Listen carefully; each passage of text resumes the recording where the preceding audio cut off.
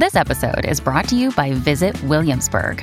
In Williamsburg, Virginia, there's never too much of a good thing. Whether you're a foodie, a golfer, a history buff, a shopaholic, an outdoor enthusiast, or a thrill seeker, you'll find what you came for here and more. So ask yourself, what is it you want? Discover Williamsburg and plan your trip at visitwilliamsburg.com. Mom deserves the best, and there's no better place to shop for Mother's Day than Whole Foods Market. They're your destination for unbeatable savings, from premium gifts to show-stopping flowers and irresistible desserts. Start by saving 33% with Prime on all body care and candles. Then get a 15-stem bunch of tulips for just $9.99 each with Prime. Round out Mom's menu with festive rosé, irresistible berry chantilly cake, and more special treats. Come celebrate Mother's Day at Whole Foods Market. Hey, it's Ryan Reynolds, and I'm here with Keith, co-star of my upcoming film, If, only in theaters May 17th. Do you want to tell people the big news? All right, I'll do it. Sign up now and you'll get unlimited for $15 a month and 6 months of Paramount Plus Essential Plan on us. MintMobile.com/switch. Upfront payment of $45 equivalent to $15 per month. Unlimited over 40 gigabytes per month. Face lower speeds. Videos at 480p. Active Mint customers by 531.24 get 6 months of Paramount Plus Essential Plan. Auto renews after 6 months. Offer ends May 31st, 2024. Separate Paramount Plus registration required. Terms and conditions apply if rated PG. Welcome to the New Books Network. Hey, this is Laura Stark. I'm an associate professor at Vanderbilt University. I hope you enjoy this conversation with Professor Raina Hogarth, who is the author of Medicalizing Blackness, Making Racial Difference in the Atlantic World. This interview was a collaborative effort among myself and students at Vanderbilt University in the course American Medicine and the World. We'd love to hear any feedback you might have. And I'm also happy to share ideas and strategies with teachers if you'd like to do new books interviews in your own classes. Feel free to send me an email. Well, Professor Hogarth, thanks so much for joining us for this conversation. This is Laura Stark, professor at Vanderbilt University, and the students, the learners, including myself, of your book, Medicalizing Blackness. And we're coming from the course called Medicine, Health, and Society, called American Medicine in the World in the Department of Medicine, Health, and Society at Vanderbilt. And we really enjoyed reading this book together. And I want to just first ask you about the key term that's sort of at the kernel of the title itself, and that's the term medicalization. Could you talk about what this process refers to and what you're getting at with referring to medicalizing Blackness? Okay, so an excellent question. I guess the term comes out of a number of things. I found that when I was an undergrad and graduate student reading about issues related to race and health, particularly thinking about race and health in the era of slavery in the Americas, there seemed to be these kind of disparate references all over the place about, what Black people could get, what diseases they could get, tolerances for pain. And in my mind, I thought, okay, there must be a way to kind of organize what I was seeing in the historical record and in the primary sources. And then I thought about the ways in which the term medicalization kind of has been applied more broadly. So the idea of treating concerns or problems in a society as a condition that could be sort of treated or understood in a clinical sense. And so kind of combining these two sort of different thought processes, saying, okay, it seems to me that physicians are trying to make legible what they are observing about Black people's bodies. They're clearly doing this in a clinical way. They're observing bodies. They're thinking about cure, of treatment. Ultimately, part of their practice of medicine, as practitioners of medicine. But I also recognize that there was something at play. This is a process of creating new knowledge, of applying it, of circulating it, of sharing it.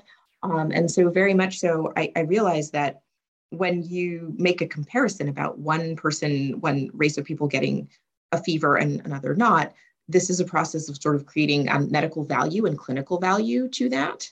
And so I realized, again, focusing on the Americas, focusing on the Atlantic world, where we have a very clearly racialized system of slavery, what I started to see unfolding after thinking about all of these sources was that these physicians are medicalizing Blackness. They are looking at Blackness as a trait. It has meaning. They're using it as a marker of difference that had not just a social value, but clearly a clinical value. So that's sort of how I got to this idea of medicalizing Blackness.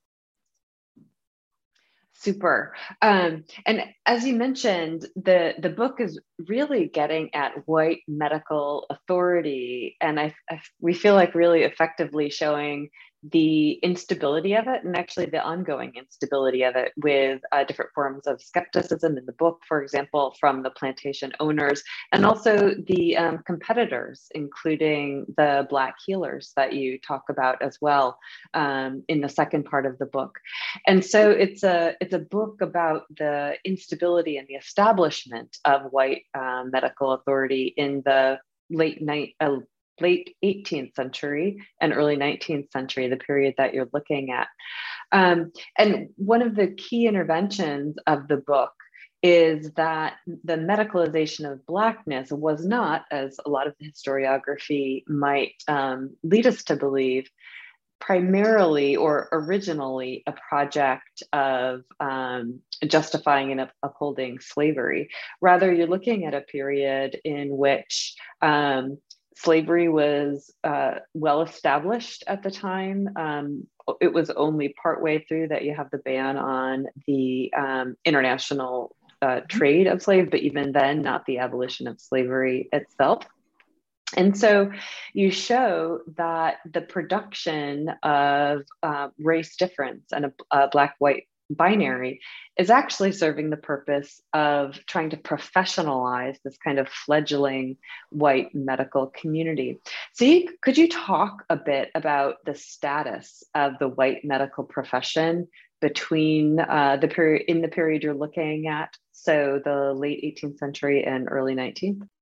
Sure, my pleasure. And thank you so much for very concisely and tightly summarizing that main intervention, because it truly was something I wanted to make sure was clearly gotten across to the readership. But I should say, and especially just sort of thinking about this, discussing this to anyone, maybe not a historian or a historian of medicine, physicians, to be a doctor in the late 18th century and into the 19th century, was not something you necessarily wanted to brag about. So when people say, okay, I'm going to be a doctor, there's this great respect. That is actually not the case in the time period that I am studying and that I'm researching. People are aspiring. Oh, they'd like the profession to be recognized in this way. But the reality was, if you don't have medical schools and formalized training, especially in the Americas, anybody can say that they're a physician. They can apprentice themselves to someone who has been in the healing arts. There are a few that do elite physicians that may be trained in Europe. They may be trained at the University of Edinburgh, and they arrive and they sort of see an opportunity to say, we should distinguish ourselves from all these other people. But how do we do that? Because there isn't sort of a regulatory apparatus and a very clear and distinct way in which you can say, you are a true physician and you are not a true physician. So what I'm trying to say is that you have a very crowded medical marketplace. There are a lot of people who can profess knowledge about healing. And so clearly captive Africans brought with them their own healing approaches to healing and well-being. And they most certainly used that on the plantation. I should say that, plantation owners, slave owners and slavers were very cheap. And so they would actually, if they could, simply, instruct or have an older, more mature slave on the plantation handle minor issues. So cuts, scrapes, minor things. Anything bigger than that, an epidemic disease, something that requires operation, surgery, then they're going to call for a physician. The issue is that even plantation owners would say, oh, these physicians, do they really know what they're doing?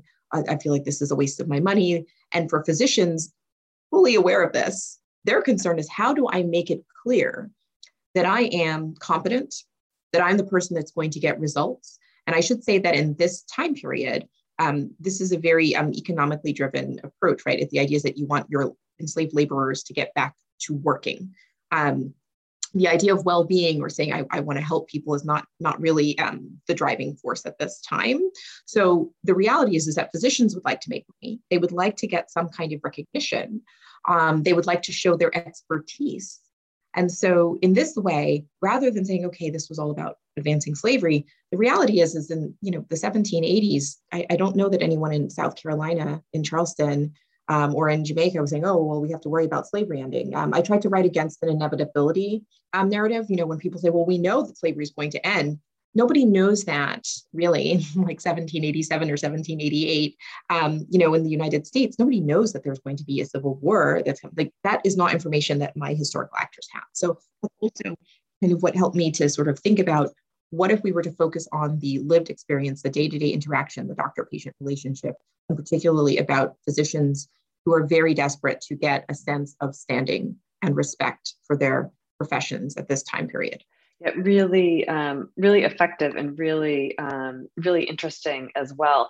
And one of the things that it seemed to do also was because the main effort of the white medical aspiring physicians at the time, it was one of the efforts was in fact to solidify their own authority.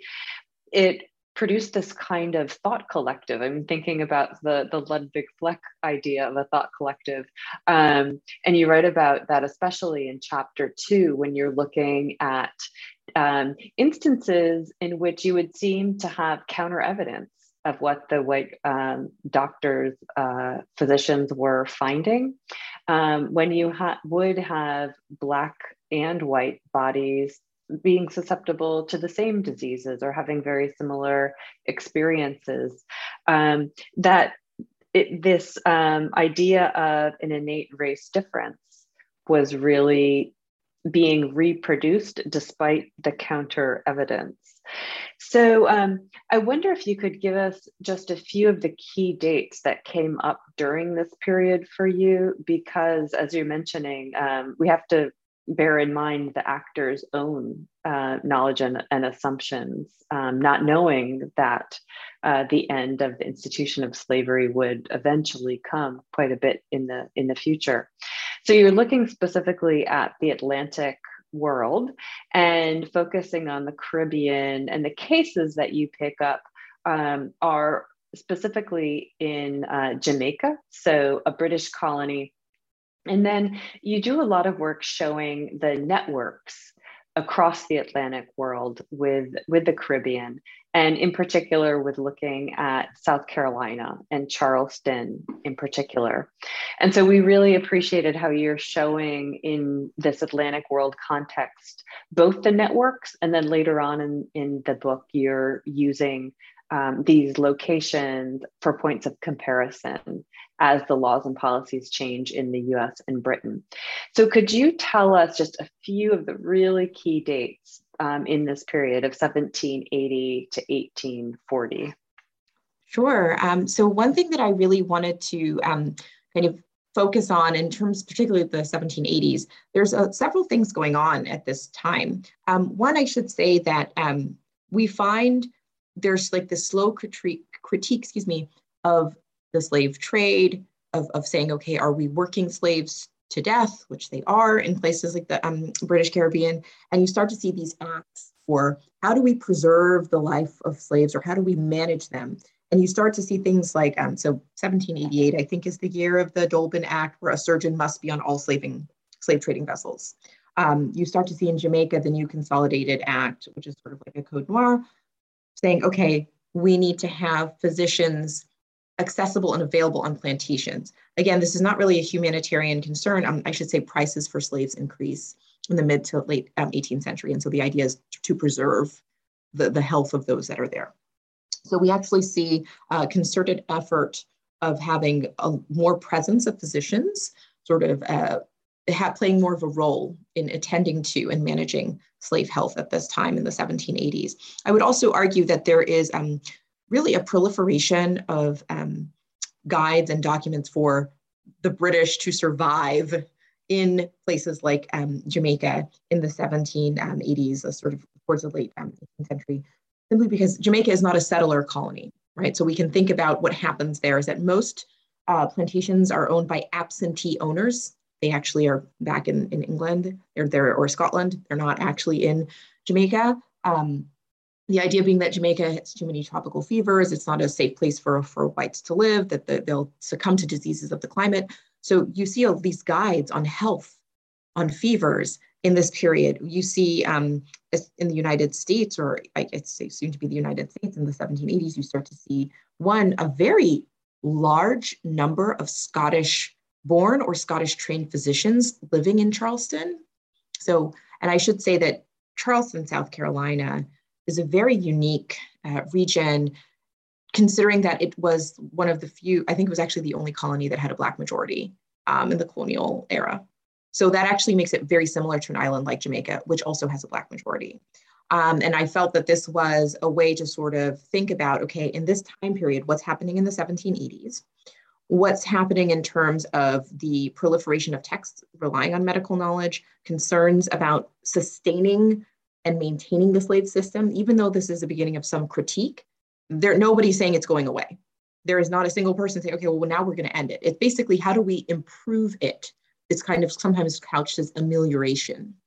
And so thinking about that, it made sense for me to kind of connect these spaces and kind of knowing that a lot of the information travels. So that was the other thing, looking at some of the sources that I was even looking at in the 19th century in the United States would make like a reference to Jamaica or Santo Domingo, like some Caribbean like colony. And I'm thinking, okay, they're like, these physicians are aware of what's going on, and they're even citing older texts. So that even kind of gave me even more encouragement to say, okay, I need to connect the space and really think about how ideas travel within this time period, thinking about the changes to slavery, thinking about what was going on in terms of the development or sort of greater texts by physicians on diseases of the tropics and sort of peak of colonization for the British, peak of the slave trade for the British. So it made quite a lot of sense to kind of look at that time period. And I will say also, you know, and a lot of folks have asked me about like 1840. I have to say that, you know, I think in the United States case, there's a lot of really great work on antebellum medicine and ideas about race that are emergent around the cusp of the Civil War getting there. And what I wanted to do was trying to create a story where we weren't necessarily getting to that part yet. Like I wanted to still avoid that inevitability discussion and the Civil War, which has been, I think, very well addressed in the historiography. So that just to throw that out there with 1840. No, it's great because one of the things it also does that your book really opens up overall is being able to step away from an exclusive focus on slavery to think about different institutions and different reasons and resources for creating this ultimately very rigid racial binary. And the point that the Atlantic world was really central to the production of this medical knowledge, we took to be another major intervention of the book. Sort of, you're undermining a world systems approach in which it's the metropole and the periphery really has nothing much going on. But the book is showing that the work being done in the Caribbean was taken very seriously and also simply absorbed in other places with the specialization, for example, in slave health. And in chapter 2, you show, for example, that the fixity of a racial binary was so insistent in the white medical community that even when there were anomalies, it was external factors that were attributed to the cause, so things like nutrition and diet, even though there was still an innate race difference. And so to develop a little bit of the ideas you're getting at in part 1 of the book, when you're looking at specifically race-based diseases as they were thought of, I'm going to hand it over to Daisy. Hi, it's lovely to meet you. I'm Daisy. My group's question for you is, so throughout your book, you discuss 2 specific slave diseases, yellow fever and cachexia africana. So we were curious, what can the history of these diseases show about the creation of racial difference and hierarchy? Wonderful. Thank you for your question, Daisy, and nice to meet you. So I should say, you know, in thinking about the diseases that I was focusing on, I want to say a little bit about the archive and sort of why these diseases were so instructive and sort of a little bit actually unexpected, to be completely honest. I did not think I was going to be talking about Cachexia africana or dirt eating. Like, I have to tell you, when I started the dissertation, was like doing this, and that was not what I thought I was going to be talking about for 2 chapters of my book. So I'll say a little bit about yellow fever. So one, when I went off to do research, I had read published treatises on yellow fever. Some of these things were digitized. Some of them I could just get, I could photocopy and I could take pictures of them. And then I looked at them and I saw that, these were treatises on yellow fever, that there would always be this kind of random sentence or two where it's like, oh, but, we know that Black people are immune or they don't really suffer. And for a while, I sort of collected how many times I saw this strange reference. And I realized that in thinking about the history of diseases and fevers, the idea of seasoning and the kinds of common frequent diseases, yellow fever was terrifying. That was sort of the disease of the climate that everyone feared. I'm sure for those of you who are interested in medicine or virology or tropical medicine, you know that yellow fever is a hemorrhagic fever and it has very intense telltale signs. It was terrifying. So I thought, okay, this terrifying fever, I keep seeing these references, oh, but these people don't get it at all. I was very curious about that. And it always seemed to be along racial lines. So I had collected this information from, these published sources. When I started digging into, for example, the work of Benjamin Rush, where I saw the manuscript source, when I saw the letter that he writes to Absalom Jones, this is chapter 1, where he says, okay, this fever will pass by persons of your color. Again, it is very clearly being racialized. This is from Benjamin Rush writing to Richard Allen, an free African-American man in Philadelphia. I thought, okay, right.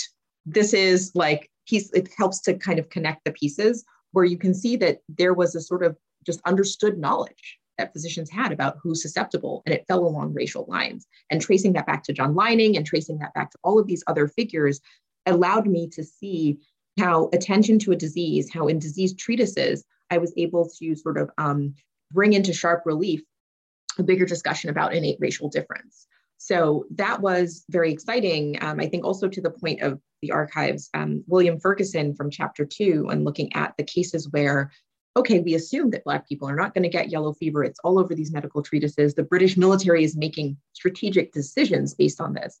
And here's a medical inspector who says, well, you know what? I think we have a problem. And these are in his manuscript sources. And then to see them sort of scramble and say, okay, well, they weren't fed very well. Well, this is what happens if you don't treat people of this constitution in the right way. They can get susceptible to all sorts of diseases. And so I thought, again, it was a wonderful way to look at what was in the published literature and then what was out there in these manuscript sources, and really seeing how an idea of innate racial difference sort of came to life and became part of their lived experiences.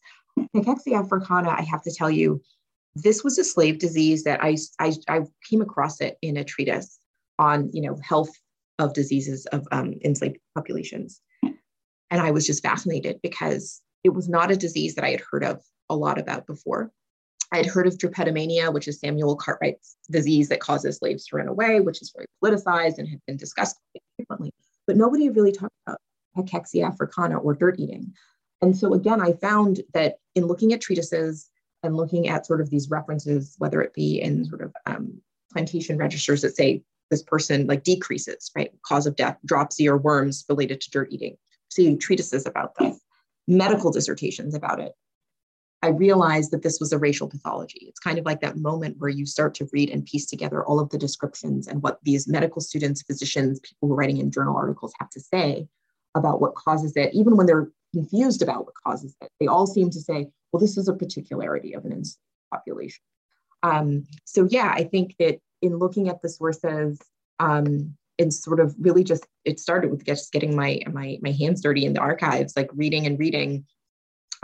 It told me quite a bit about how one can see the creation of racial difference by sort of the questions you might ask of specific medical literature on a disease, who's talking about it and how, and of course, paying attention to the context.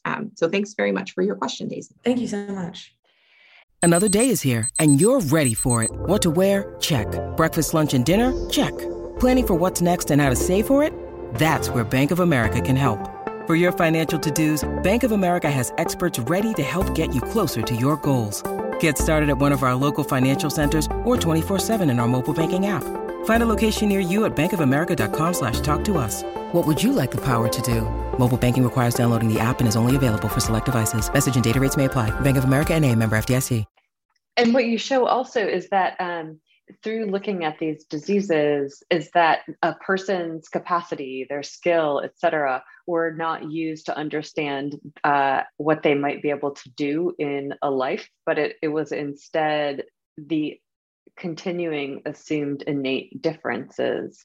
And one of the things that we really appreciated again was how you were doing a lot of this exploration outside of the more familiar terrain of the institution of slavery. So when you're talking about those diseases in particular, you're looking at the military and the idea of Black people being used in the military, which shows the ways in which British Empire was enrolling ideas of racial difference, both to be of service, but also not the same status as white empire.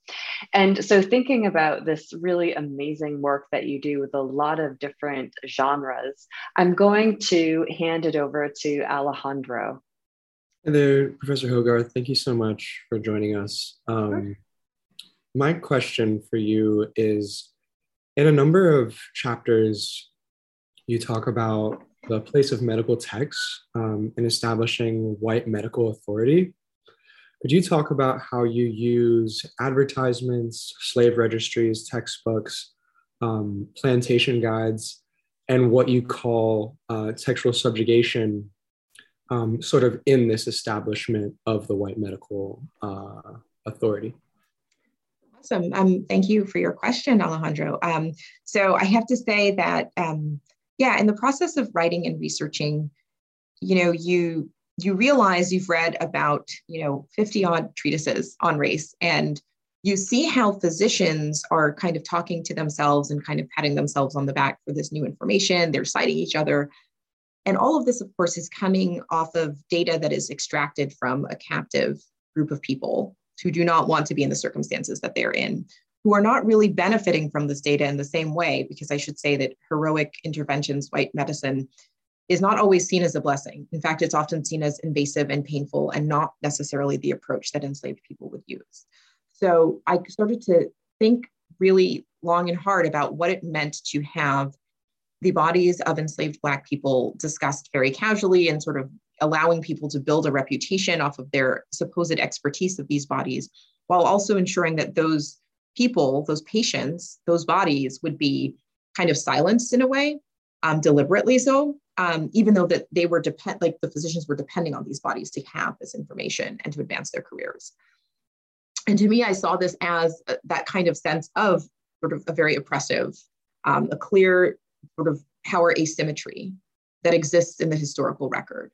And so to kind of attend to that, I thought of this idea of sort of a textual subjugation, that the sort of these bodies are, here they are in the text that are sort of being held as these subjects, as objects, things that the physician uses, relies on to gain knowledge, but themselves don't really get to participate as equal partners in that knowledge. And if they do, you have to read between the lines and see physicians dismissing them as not knowing what they're doing.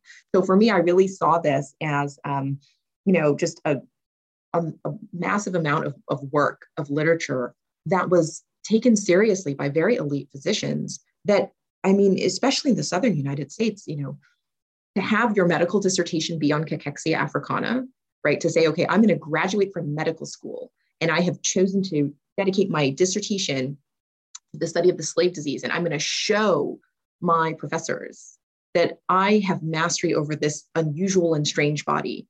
And I'm going to use this to make a career. This is, again, during the time of slavery, when we know that enslaved people, they can't go to medical school.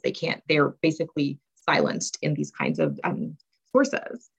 So for me, I felt that there had to be a way to address that and attend to it in the text. So I was kind of thinking of that through this notion of textual subjugation and basically thinking about these power asymmetries that we find when we look at these texts. So thanks so much for your question. One of the things that you emphasize is how the knowledge about Black bodies that white medical professionals were using both to shore up the authority while they were in the Caribbean settings, and also that it was the reference to the Caribbean-based knowledge that for Southern white physicians, citation to that knowledge was also really powerful. And so it was the Southern white doctors who are also using this to establish their authority, building on the tradition of holding basically anything having to do with Britain in high esteem. So the idea that this information was coming from the authority of British forms of knowledge, with many people being trained in Edinburgh, Scotland, for example. And so we wanted to hear a bit about the impacts on a variety of groups of these efforts to shore up professional authority by white physicians. And so here I'm going to hand it over to Alina. Yeah, absolutely. Thank you so much again, Dr. Hogarth, for being with us today. I know we all really appreciate it. So throughout your book, you show how the medicalization of Blackness normalized the discourse around race being a biological reality. That's a quote from page 189. So I really want to know, how did you see the effects of the medicalization of Blackness impact other racially minoritized groups during this period? For example, Native American people and other communities, like you briefly touch on in your book. Wow. So thank you for this question. I appreciate it very much, Alina. So here's what I will say. In Jamaica, it's a bit tricky because many of the indigenous populations, by the time the British have arrived, so I should say the Spanish first conquered this island, most indigenous populations, their numbers had dwindled quite a bit. And I think by the time the British seized the island, there are not many indigenous communities at all. But there is most certainly an attention to differences in bodies, and indigenous bodies were often seen as weaker or effeminate in comparison to white bodies. So there is certainly a way in which distinctive racial categories or groups are existing or coming into emergence as a biological reality. And I think especially of cases where, I guess European and English settlers would come into mainland North America, for example, and complain that indigenous people were dying of smallpox and other diseases. And they would see this as a failure of those weakened bodies to thrive, right? There's something wrong with those people's bodies. Clearly, they are not able to be suited to their own land, which is really a sign of true weakness, because the idea is that climate and environment are sort of what shape you. You're supposed to become acclimatized. So there is certainly a discourse about which bodies are sturdy and which ones are not. And they most certainly fall along racialized lines. We see this a little bit in discussions of smallpox inoculation in a kind of strange way. If we actually go back, I don't reference it particularly specifically, but there is a case of in Boston, I guess, in the 1720s, when thinking about smallpox inoculation, one of the things that a physician who's for the practice of inoculation says is that this works on all bodies, African, white, and even Native American bodies.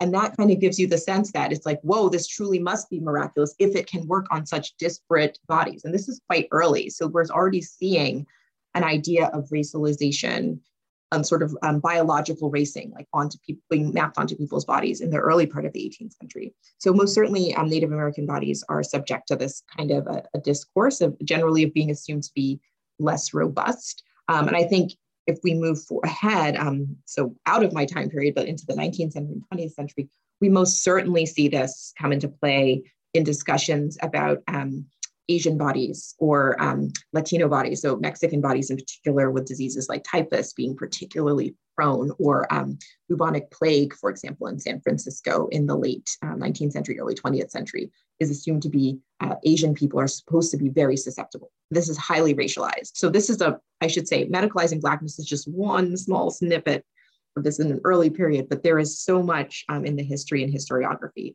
about how this use of medicalizing or like racializing diseases and sort of creating these discourses about other races absolutely exists. Thank you so much for your answer.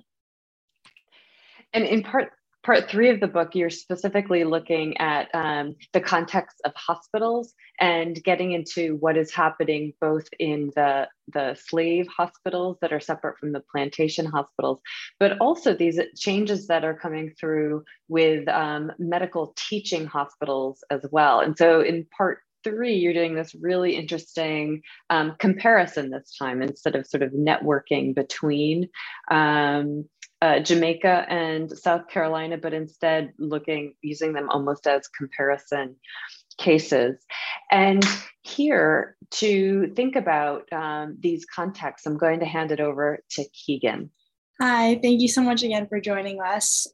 So our question is, a big focus of your book narrows in on the use of Black bodies by white physicians for medical training in the antebellum South. What other factors, in addition to the availability of Black bodies, led to differences in medical training during this time period between the antebellum South and the Caribbean? Great question. Thank you so much, Keegan. So I would say there's a couple of things that I wanted to really bring to the fore in sort of the third part. And that is to say that the Caribbean and the Southern antebellum United States are really quite different when we think about how medical institutions function and work, and their reliance on Black people's bodies. So first and foremost, Jamaica, though there were quite a few Scottish and English trained physicians that were on the island, Jamaica is very late in establishing a medical school. So that's like not until like the 1830s, and they have a medical journal, and that only lasts for like a couple of years. In terms of having an infrastructure, like a formalized institution and institutional spaces where you could train physicians, Jamaica is behind the United States in that regard, which I think is very critical to thinking about the sort of different trajectories of these two regions with respect to medical education. Once South Carolina establishes the Medical College of South Carolina in 1824, that sort of transforms the landscape, because it creates a space for Southern physicians to go and study medicine instead of having to go to the North, instead of having to go to Europe. And many of Southern medical students did go to the North and did go to Europe. So what these medical schools would do then, to say we are just as competitive as schools in urban cities where there are more indigent and poor populations that we can use, or in Europe where they, in France, it's very easy to get access to bodies. In the South, they basically say, well, we have the same thing to offer in terms of enslaved people and Black populations. It makes it competitive to get your medical training in the South. And they're very much pushing this idea that Southern men, because those the people admitted to med school, should get this kind of education where they're from, with the patient population they're going to see. And so in Jamaica, it's really different. There isn't this development or competition about medical education and training. Instead, Black people's bodies are still sort of scrutinized and have value in medical institutions, in the sense that these spaces can be used to confine them so that they don't cause trouble, right? So it's kind of seeing the ways in which, in these two distinctive landscapes, medical institutions, so in Jamaica, like hospitals, the asylum for deserted Negroes, how that's being used in a very specific way to advance, I would argue, the colonial government's aims, but also to think about, how in the Southern United States, the creation of medical schools is sort of to advance the profession's aims.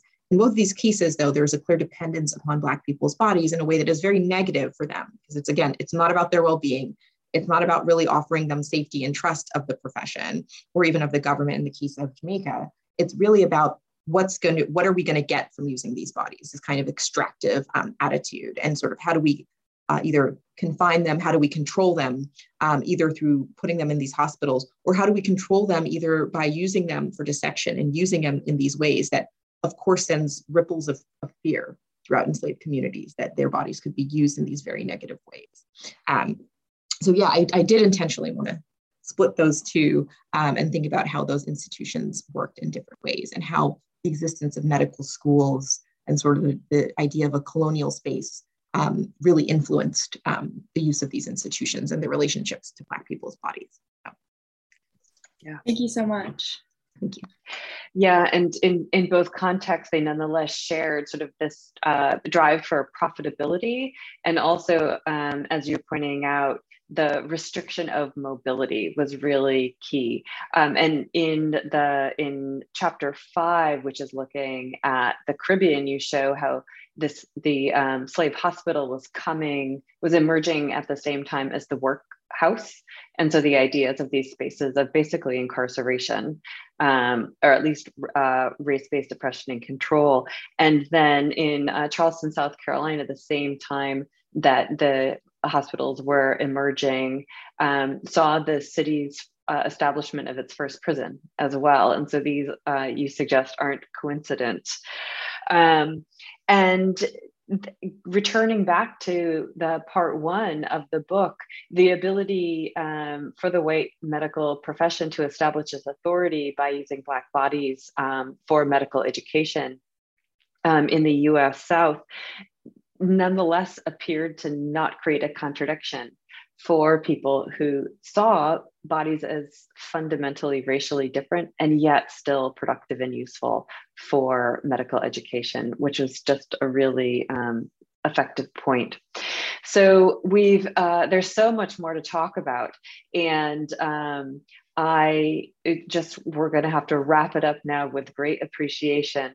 And so I was going to ask Sammy to pick up with the question, if you're still here, Sammy, but I know you had other commitments to dash to. I'm still here. Hello, Dr. Hogarth. Thank you so much for your time. Our question for you was primary sources of information for the historical research cited in Medicalizing Blackness must have been difficult for you to acquire. And in your book, you mentioned places that you could not find specific research for, like the patient records from within the slave hospitals. Was there any other major area about which you were considering writing, but ultimately chose not to because of a lack of evidence? Oh, that's a really great question. Thank you, Sammy. So, I have to say patient records and sometimes notes and diaries from physicians, of course, things that were not published, I should say. I was really wanting to find more from, for example, James Thompson, who I cite quite a bit, his treatise. I have looked for his papers, so has historian Londra Scheibinger. She's also looked for his papers. We cannot find them because he claims to have done these experiments of dissecting Black and white skin to make some kind of points about differences in skin. He claims that he's studied this intense skin. We're like, where are your papers? They don't exist. I think something that was also quite frustrating to me, and something that I tried to get at in the chapter on dirt eating, chapter 3, was more references to enslaved practices, or even seeing these in narratives or diaries or accounts that I could look at to kind of get a better sense of what enslaved populations were doing. This is, of course, hard because most things are done in secret. So they're not going to be recorded in that way, even for somebody like, for example, Thomas Thistlewood, who's known for having this diary when he's in Jamaica, where he catalogs a host of things. Those kinds of rituals, I don't think he would have been privy to, like anything around Obeah or and there are cases of white physicians who claim to know what it is, but it's always sort of through this lens of skepticism. And so it's very hard. You have to kind of read those against the grain. So I would have loved to have had far more sources that could have given me a better sense of what enslaved populations were truly doing. I would have loved to have had more data diaries from the physicians who were working and living in Jamaica, what their day-to-day catalog would be. So in some cases, you can see, the military records. There were case reports from surgeons and militaries where they would say, amputation today, or patient came in, and like a list of these things. I really wanted to see more of those for enslaved patients, because I had kind of conceived of a way of thinking about the enslaved patient that I was not really able to, I think I wouldn't have been able to address it in the way that I wanted to. So, yeah. Well, we can't wait to hear what is up next for you then with the next project. Thank you so much for your time today. We really appreciate your generosity and for this really remarkable book, Medicalizing Blackness. Thanks so much, Professor Hogarth. Thank you for inviting me, and thank you all for engaging with my work. I really appreciate it, and I appreciate the thoughtfulness of your questions. And yeah, somehow I'm going to get onto the second project at some point, but thank you so much. It's been my pleasure.